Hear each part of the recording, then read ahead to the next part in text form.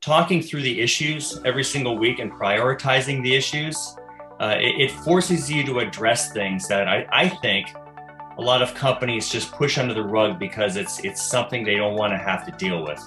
And I kind of pride myself and I guess my company in committing to a direction, but not being so dogmatic in that commitment that you're not reading the tea leaves and you're not seeing things that are obvious and evident and need to be discussed and need to get points of view. It's one of those things where it's good to have focus, put the blinders on and you commit to something and go down the road. But the world changes, and if you're blind to it, then you're going to be a victim of it too if it changes against you and you don't do something. Welcome to the Building to Scale podcast, where we bring real entrepreneur stories that showcase the challenges and successes in building and scaling an entrepreneurial business. Our host, Jeff Chastain, is a business transformation coach with Admentis, where he coaches business leaders and their teams with a proven set of principles and tools, helping them gain clarity in and get more of what they want from their business. Make sure to stick around until the end of the show, and we will reveal how you can become our next guest.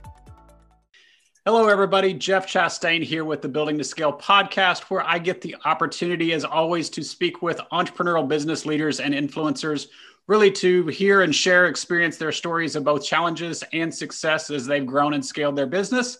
So today I have the opportunity to speak with Mr.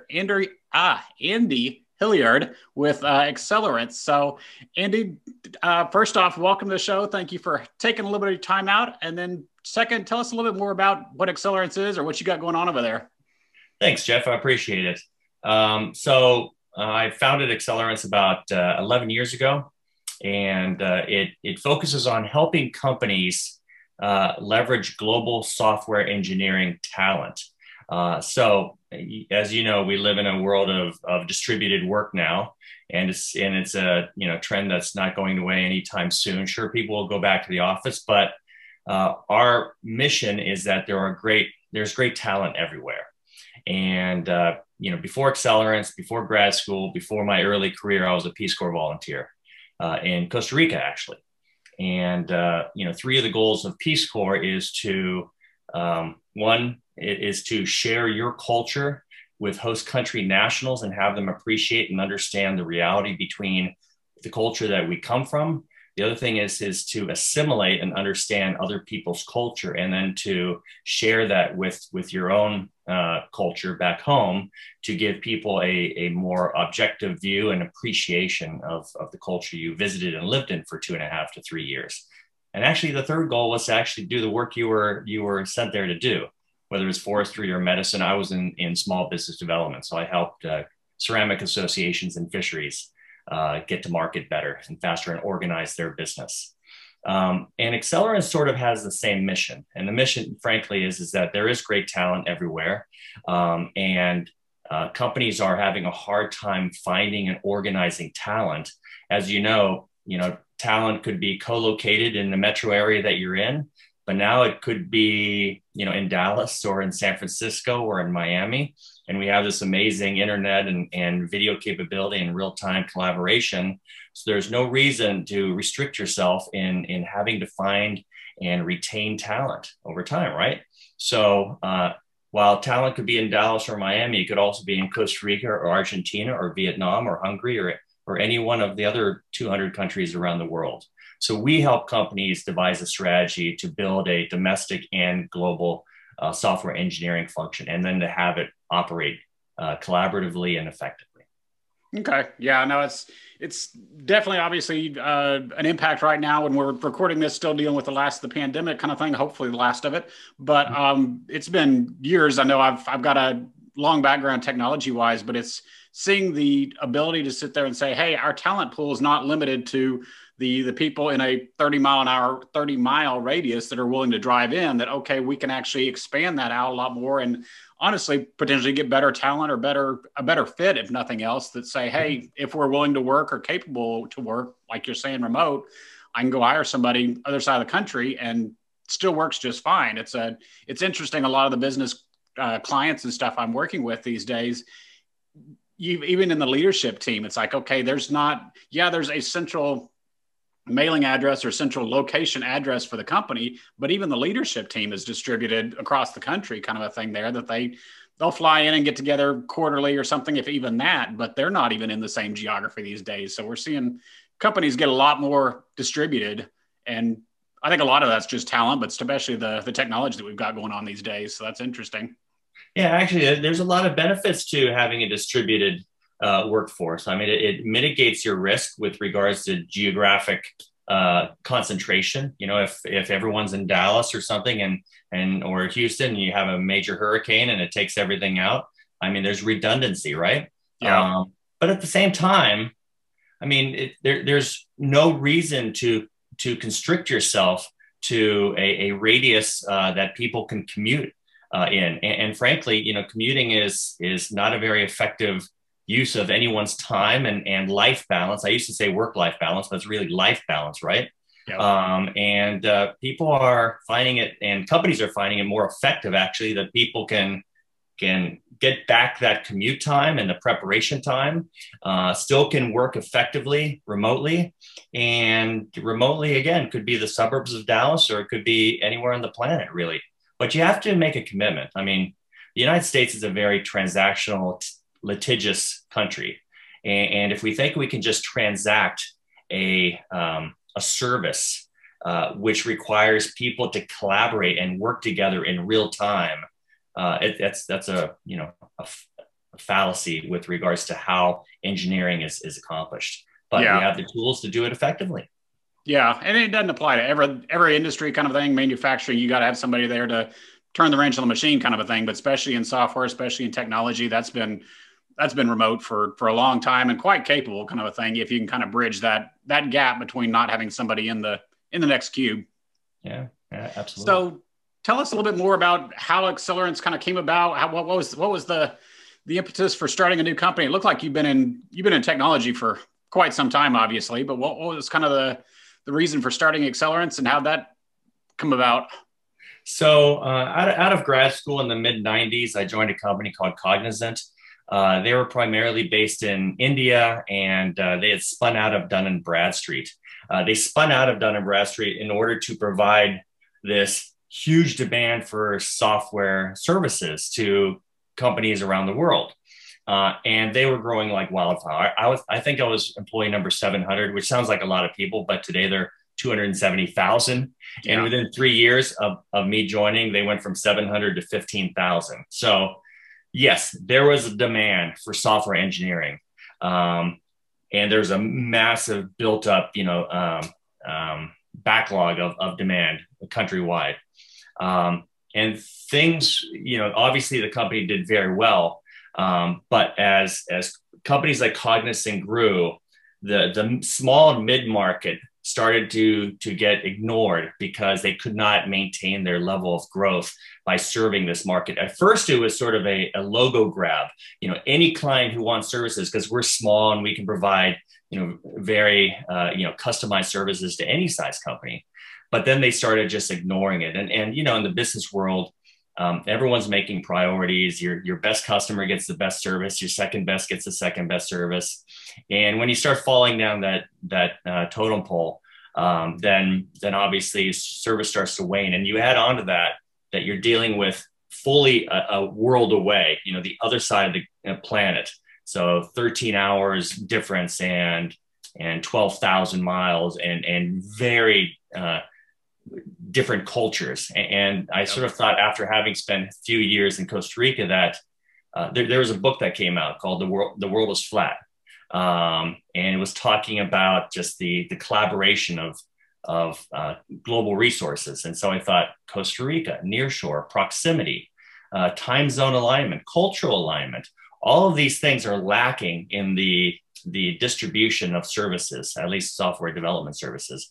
How would people be attracted to a nearshore service? So I started a nearshore software development company in Costa Rica, basically went down there, found a partner who had infrastructure and a few engineers, and we built it into a nearshore software development. Nice. Okay. Yeah, and that's where I forget which one. Somebody I was talking to the other way was saying that basically there's two different types of entrepreneurs out there, to say the ones that are the Elon Musk or whatever, that the Steve Jobs that invent whatever they invent to change the world, versus the majority of us really fit more into the category of, we see a need, we see an issue, and it's okay, how can we solve this one thing? And then that turns into a business there. So it sounds like that was more the path of saying, hey, yeah, the big company's not serving this market. I can potentially serve them better, or come up with a solution to serve them better right there. Yeah, if you have a value proposition that you test, in market research against your target audience, and you see this consistent resonation of the value proposition, you think you have something. If this audience is saying, yes, I want that. Who doesn't like the thought of time zone alignment and proximity? Who hasn't either been to Costa Rica or has a friend that's been to Costa Rica, and who doesn't want to go to Costa Rica and to experience the culture? Is so easy, so simple. And you can also get, important work done for your company. And so, yeah, it took off from like 0 to 350 software engineers within 3 or 4 years. Nice. Okay. So just from a business standpoint, what were some of the challenges or some of the changes that you experienced, or that you experienced with the company, et cetera, trying to go from, like you said, from 0 to 350 kind of a thing there, just in a fairly short period of time right there? Well, it wasn't all roses, I can tell you that. And even though it sounds great, every company has its own blips. I mean, we were sandwiched between the tech bubble at the beginning of the century to the financial crisis and 2008. We were right in between that. And so the good news is we were growing so much, I couldn't handle a lot of the business, sort of like Cognizant. I couldn't handle a lot of the business coming in. We knew that we were really good at certain things like healthcare and .NET, for example. But all of these people coming, it's like, hey, we need Java. Hey, we need, financial services, subject matter expertise, et cetera, et cetera. And I thought, there is demand coming to me for this value proposition that I can't handle. How does that get monetized? Because I could just say thanks, but we can't do it, like a lot of businesses do. Or they say, how can I facilitate this to a group? So I started traveling around Latin America looking for complementary, not competitive, but complementary software development shops that were well run, stable, had really good leadership, and could provide those niche areas. And then I could transact a sort of a brokerage model in helping that client find a partner. That basically became Accelerance over time, and we've expanded from Latin America to Eastern Europe to Asia, but with the same idea of these shops have to be large enough to scale, small enough to care. Every client is somewhere between client number 2 and number 10 as far as importance. That way, you're always getting the A team. The service providers are solidly run. They have a track record. We measure their effectiveness and their net promoter score with clients. So, I mean, now the bad part was, of course, we were growing so fast, we didn't keep an eye on the concentration of customers. So the financial crisis hit in 2008, and lo and behold, it was determined that 48% of our revenue was coming from 2 massive clients. And lo and behold, everything shut down. In fact, those 2 clients specifically had a change of leadership, a freeze on all investment, freeze on all development, all initiatives, because nobody knew where this crisis was heading. Sort of like, the pandemic, right? Okay. Yeah. Just stop. Everyone just stop spending. And we went from heavily investing in the future to being underwater in our investment, massive infrastructure, massive personnel investments. And in Costa Rica, once you hire someone, it's hard to, unload them, I guess, or off ramp them. So we got caught a little bit on the short side. And I said, well, now's probably a good time to expand that network and to sort of diversify my investment in this one company. So I sold most of my shares in the company, and I built a network, which became Accelerance. Yeah. So I know we had talked briefly before. You've got some experience, at least with EOS, and looking at the transparency and the numbers side. I'm assuming kind of this change or the financial crisis that you were talking about probably brought about some of that, and saying, hey, we got to be a little bit more transparent, a little bit more understanding of our numbers, understanding of our clients, where we go from. Because really, like you said, a lot of business owners are the same way. It's just, hey, who's the next client? I'm just going to keep going. And a lot of times you don't kind of back off to take that bigger picture to say, hey, where are we really sitting? Are we overly dependent upon one or two customers here? Are we diversified enough like that? Because honestly, they don't typically know. They don't typically know the numbers at that point. So Sure. what has that done for your current visibility, your current pane of glass for watching the companies these days and potentially being a little bit more prepared for what we just went through right now? Well, we actually have followed EOS for the last 5 years. And the first thing you do in the first 5 minutes of your 90 meeting on Mondays for us is to look at the numbers. And obviously the numbers are about concentration. Do not let that happen again. That's the old saying. It's like, you make a mistake once and all. But the other thing is talking through the issues every single week and prioritizing the issues. It forces you to address things that I think a lot of companies just push under the rug because it's something they don't want to have to deal with. And I kind of pride myself and I guess my company in committing to a direction, but not being so dogmatic in that commitment that you're not reading the tea leaves and you're not seeing things that are obvious and evident and need to be discussed and need to get points of view. It's one of those things where it's good to have focus, put the blinders on and you commit to something and go down the road. But,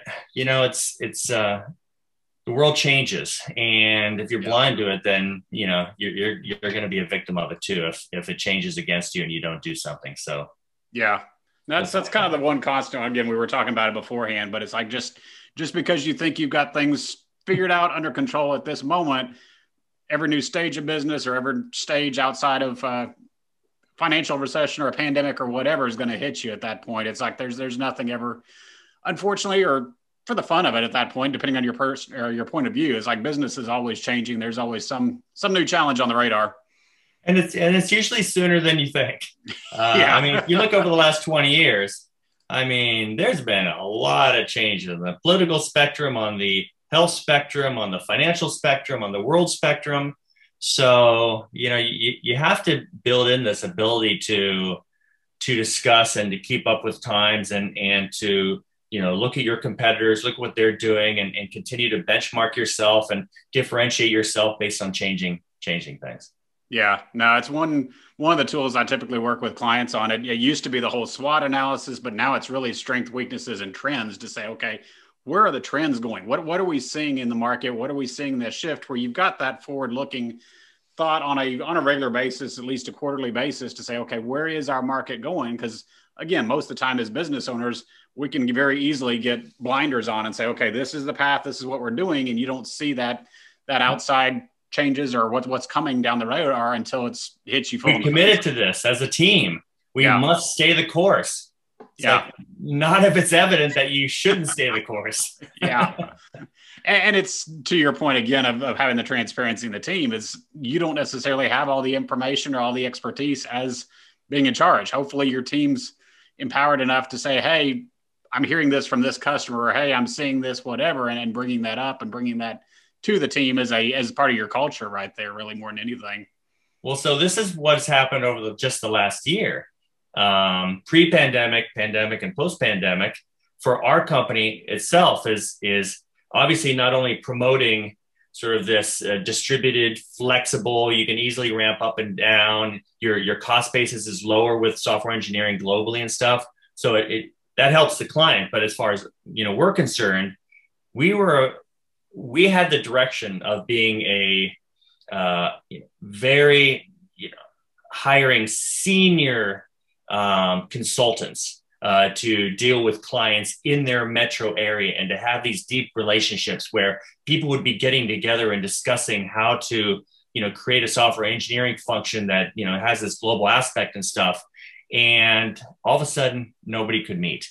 And relationships that were very dependent on sort of human, tangible interaction, proximity and such, just went out the door. So it became more of a remote commodity that, like this, that essentially is available to everyone. And that, altered our approach to the marketplace. We had to focus more on marketing, on branding, on things like SEO, on outbound remote contacts, which kind of uses a different kind of, employee profile. So we've had to sort of alter that, and we've actually diversified our investment in going to the marketplace so that we're not heavily dependent on one type of highly expensive singular type of outreach. Yeah. So that sort of helped us, I think, in the long run. Now we have it broken down by like what's called BDR, business development, more emphasis on that, more emphasis on marketing, and slightly less fully, investment emphasis on just that seasoned consultant. No, that makes sense. Yeah. And it's a constant adjustment there that just, okay, play with the levels, what's working today, not necessarily going to work tomorrow. You got to sit there and keep playing with it, keep working with it. But we were going to open the fun up of being at the top of the business. Yeah. I mean, we were going to open up in 25 major metro areas. And that's kind of like my Costa Rican example. We are heavily invested in, high cost assets. It's, I guess, no matter how experienced you are, we all continue to learn lessons throughout our lives. Yeah. And never do we stop learning. We Yeah, learn lessons, then we die. Yeah, no, it's interesting. I work with high school kids a lot, and they're always like, okay, if I can just get to graduation, or if I can just get through college, then I'm done. I don't have to learn anymore. It's like, yeah, no, you're just getting started. Exactly. I get that you don't like biology or whatever the subject is, and no, you probably will never need to know how to do that in the future. But what they're trying to do is teach you how to learn, not some specific material, and you've got to continue doing that, because especially here, it's like we're this far into business, and there's not a day that you're not learning something new or investigating something or trying something new here and figure it out. For sure. So you've touched on it several times with going all the way back to Costa Rica and stuff, talking about culture. What does culture impact with your business, or for that matter, with your clients when you're trying to pair them up with software development teams with software resources? How does culture kind of fit into that? Or are you purely looking at, I know with software technology, okay, we're looking for a Java development house. Are we looking for a .NET, or for somebody that does mobile or whatnot? How does that mix work together for you? Yeah, so that's sort of our secret sauce and our uniqueness in the marketplace. We're not just brokers. With this sort of analytical, quantitative analysis of who the client is and what their needs are, what their hard requirements and sort of cultural requirements are, and matching that, through an algorithm, with our partners, that gets you just hypothetically on paper, on contractual paper, to a relationship. There's no outcome actually yet. You haven't yet started working together. That's sort of where most systems, especially like SaaS platforms, fall short. They do the connection, but they don't do the preparation, and they don't do the alignment. They don't do the sort of the 360 feedback and constant improvement that is actually required to have the outcomes that customers actually need. Customers think their outcome is to find the right partner. That's not the outcome. That's just the start. Yeah. Right? And so, yeah, we do combine sort of consulting, a layer on top of that, because we're outcome based and we want the relationship to start on the right foot, given the right metrics, right? But then we want to make sure that the client's environment and their culture is accepting, and there's the right processes and the right KPIs in order to make the relationship work. Now, I can tell you that with the pandemic, we've had to go remote with a lot of things. We used to essentially mandate were done in person, meaning, clients would fly down to partners and they would spend time breaking bread and getting to know people on a personal basis. And that's a big thing with my company and the way we do business. And of course, that's a little bit more difficult these days. So a lot of this stuff is remote, albeit, we are essentially mandating that these relationships, come together, after the pandemic, because it really is important in making sure that this isn't a transactional relationship, that people are committed, they have skin in the game, that they appreciate one another, they get to learn about one another, because then you're working for one another. You're working to make the team better as opposed to your side better.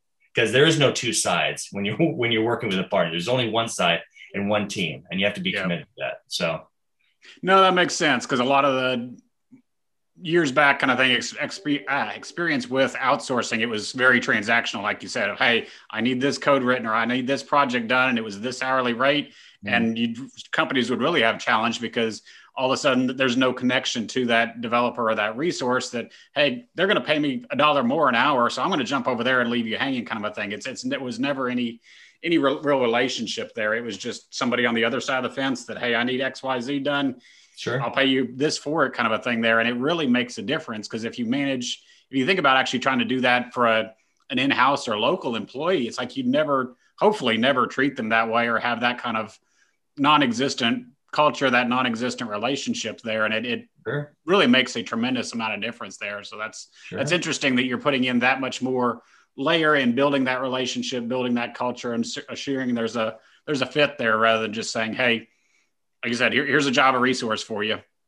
It's a concept that you would think would be natural, but it's anything but natural. It's I want a vendor. I don't want a relationship. I want them to get X work done. If I don't like it, I'm not going to pay them. I'm going to kick them out. If something happens on my side that's wrong, well, it's never my fault. It's their fault. It's always their fault. And, and we're basically saying, no, everyone's in this together, and you're going to win. The partner's going to win. The whole system's going to win. The team's going to win.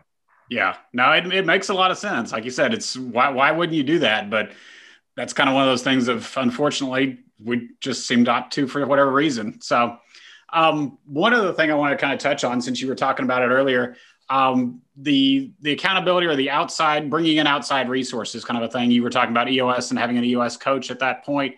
What's your perspective with that? Obviously, the fact that you've got one kind of says some of that already, but in terms of, are you the personality or the type, even from a business standpoint, that says, hey, we can solve all the challenges in-house, versus going to outside resources? And kind of, obviously, depending on your work as a company as well, you're obviously working with people that are trying to bring in outside resources. So what's your thought on how you manage those two and use it from a growth perspective to move forward? Well, I vacillate between thinking that, I do it this way because I'm mature and I've learned a lot, or I do it this way because I'm really slow to learn and it's taken me this long to figure it out. But more so than ever, I mean, I just turned 60, but more so than ever, last 15 or so years, I've been a huge peer-to-peer fan. I started building, small groups, mastermind groups, they call it in some vernacular. And that's basically people that are similar in roles to you, that may be different industries, but they have similar problems and issues, and you can bounce ideas off them, get together periodically. But then, like, for example, EOS, brings in a coach, and they bring in a very simple format to help you prioritize the issues and have to deal with the issues and get them off the plate and make sure you're doing the right thing in the right time. And the next thing, most important thing. And I've always looked for people to just get together with. Sometimes I pay them, sometimes they're just friendly. And I've been a part of Vistage, and I've did a little stint with EO, and now I'm in this thing called Alliance of CEOs in Northern California. And it just allows you to get out of your own head. It allows you to put things on the table that probably everyone is dealing with, and they have different perspectives. And I just, I've made enough mistakes in my life, as we all have, to know that you don't have all the answers, and someone else probably does. And it's the shortest path to success is to learn from someone else's, input or perspective that is completely different or unique to you. And it'll turn on the light bulb, and it'll make you see the light, and it'll get you down the right path. I'm just trying to figure out how to deal with those things, faster and smarter. Yeah. And sometimes it's a book, sometimes it's peer, but peers are live, and you're ideating and you're figuring things out. So yeah, to me, that's almost the key more than anything to growth, is that, okay, you got to get out of your own way, because the longer you sit there and try to wrap your arms around everything and say, hey, I can do all this myself, you're just strangling the company at that point, honestly. Yeah, you're just in a loop. I mean, you're limited to how much you know and what your experience is, and that's very limiting. I mean, yeah, we're one individual, Yeah. And it's even still, it's like you were saying that, okay, somebody else may not have any direct tie to your industry, direct tie to your whatever, but they can say something, or they can say an idea over there, even question, okay, why are you doing things this way? I don't understand it. I get it a lot of times when clients will ask me, well, do you have experience in my industry? It's like, no, but that's actually a good thing, because I can sit there and ask you, why in the world, help me understand, why are you doing these things? And cause you to sit there and kind of step back and say, well, because we've always done them that way. Why am I doing? Yeah, exactly. But yeah, having that outside influence is huge. And it's, to me, one of the biggest keys to growing and scaling right there. Yeah. So kind of going that way, like I said, I always like to kind of wrap things up with one question to say, again, that kind of idea of, okay, if you knew something 5 years, 10 years, however many back, kind of a thing that, okay, if I wish I had just done this sooner or figured this out sooner, that would have been helped me move along, a lot less frustration, pain, et cetera, kind of a thing. What, does anything come to mind that way for you? Well, for me, and it's come fairly late. I think it's partly because I'm male. We just like to solve problems. We like to be in our own little silos, and if there's a problem, I immediately look for the duct tape, But that's not a way to fix a problem, right? But it's just being much more communicative. Get to know people, even in my company, on a much more personal basis. And by personal, I mean, personal. Get to know them, get to know what motivates them, get to know what interests them. One, that's a sign that you actually care and you're interested. But two, it gives you a lot of insight into how to get the most out of people. And, I've had to do that a lot lately, because there's been a lot of, disruption and change, both in people's personal lives, and we don't know what's going on, and people need that sort of interaction, and we can't actually get together. So, thank God for Zoom and other video capabilities like this, but still, it's limiting in what it can do. So you have to go out of your way to just, spend the time. It's time well worth it. You may not think it, because you may think, oh, I need to get back and do more transactions. But you gotta, the team has to come together, and they have to, we follow this Lencioni pyramid of trust thing. It starts with trust. And then it goes to candor, and then it goes to a commitment of team decisions, regardless of whether it aligns with a single person or not, and then accountability, and that ends in results. And if you just start with the trust, which means breaking down the barriers, getting to know one another, everything typically then starts to flow. Yeah. No, I like that. And that's interesting. I've never actually had anybody say anything like that, but it makes perfect sense, because it goes back to even what we were talking about before. It's not a transactional relationship, even within your own team. It needs to be much more of the personality side. You want people to know, like, and trust, and say, hey, we're going to work together on this kind of a thing as a team, rather than be a bunch of individual contractors, individual just transactional parts there. Plus when you disagree, people cut you slack, because they know that your heart is in the right place. Your intentions is right. You're trying to make the team better. Yeah. I say anyone who even smells like they're trying to elevate their own status above the team, it's not gonna work in our culture. I talk about New England Patriots or Seattle Seahawks, where they may not have the flashiest, players, but their system and their commitment to teamwork, I guess you can say the Tampa Bay, right? Yeah. Overcomes. And sure, it's nice to have a great quarterback, but the great quarterback makes everyone on the field that much better at that singular goal of winning the game. Yeah, no, that's interesting. You mentioned that with Brady and all, because I was just talking with somebody. It's like, yeah, he's obviously elite level at the same time, but when you look at Tampa Bay in this case, they brought in a whole bunch of other pieces with him. There's an entire team that I'm out of Dallas. We've fought this for years, that we can have a really good quarterback, and you don't have the cast around them, you're still not going to win there. It's just having a great president, a great CEO, a great leader there. If you can't build the right culture, if you can't build the right team there, you're never going to be able to move forward with it. Well, there's three pieces the way you just said. You said, the right leader, the right cast, and then the right synergy, the right team, singular purpose. Yeah. Everyone's working together, and everyone's supporting one another. And if one person is slightly getting off track, the team immediately goes in and helps them get back on the same page. And, Tampa Bay was 7-5, and then they just, won out the rest of the season, because they got that thing going. You know, a new leader came in, one season. We shouldn't get off on the football track. We could talk here for No worries. But yeah, no, but it's still a great model. And it really says to what you're saying. You got to have all three legs of that stool. So, all right. Well, unfortunately, I think we're running out of time. But if people want to learn more about Accelerance or about you, where's the best resources for them to go find you? Well, accelerance.com, of course, or, just find me on LinkedIn and I'd be happy to talk.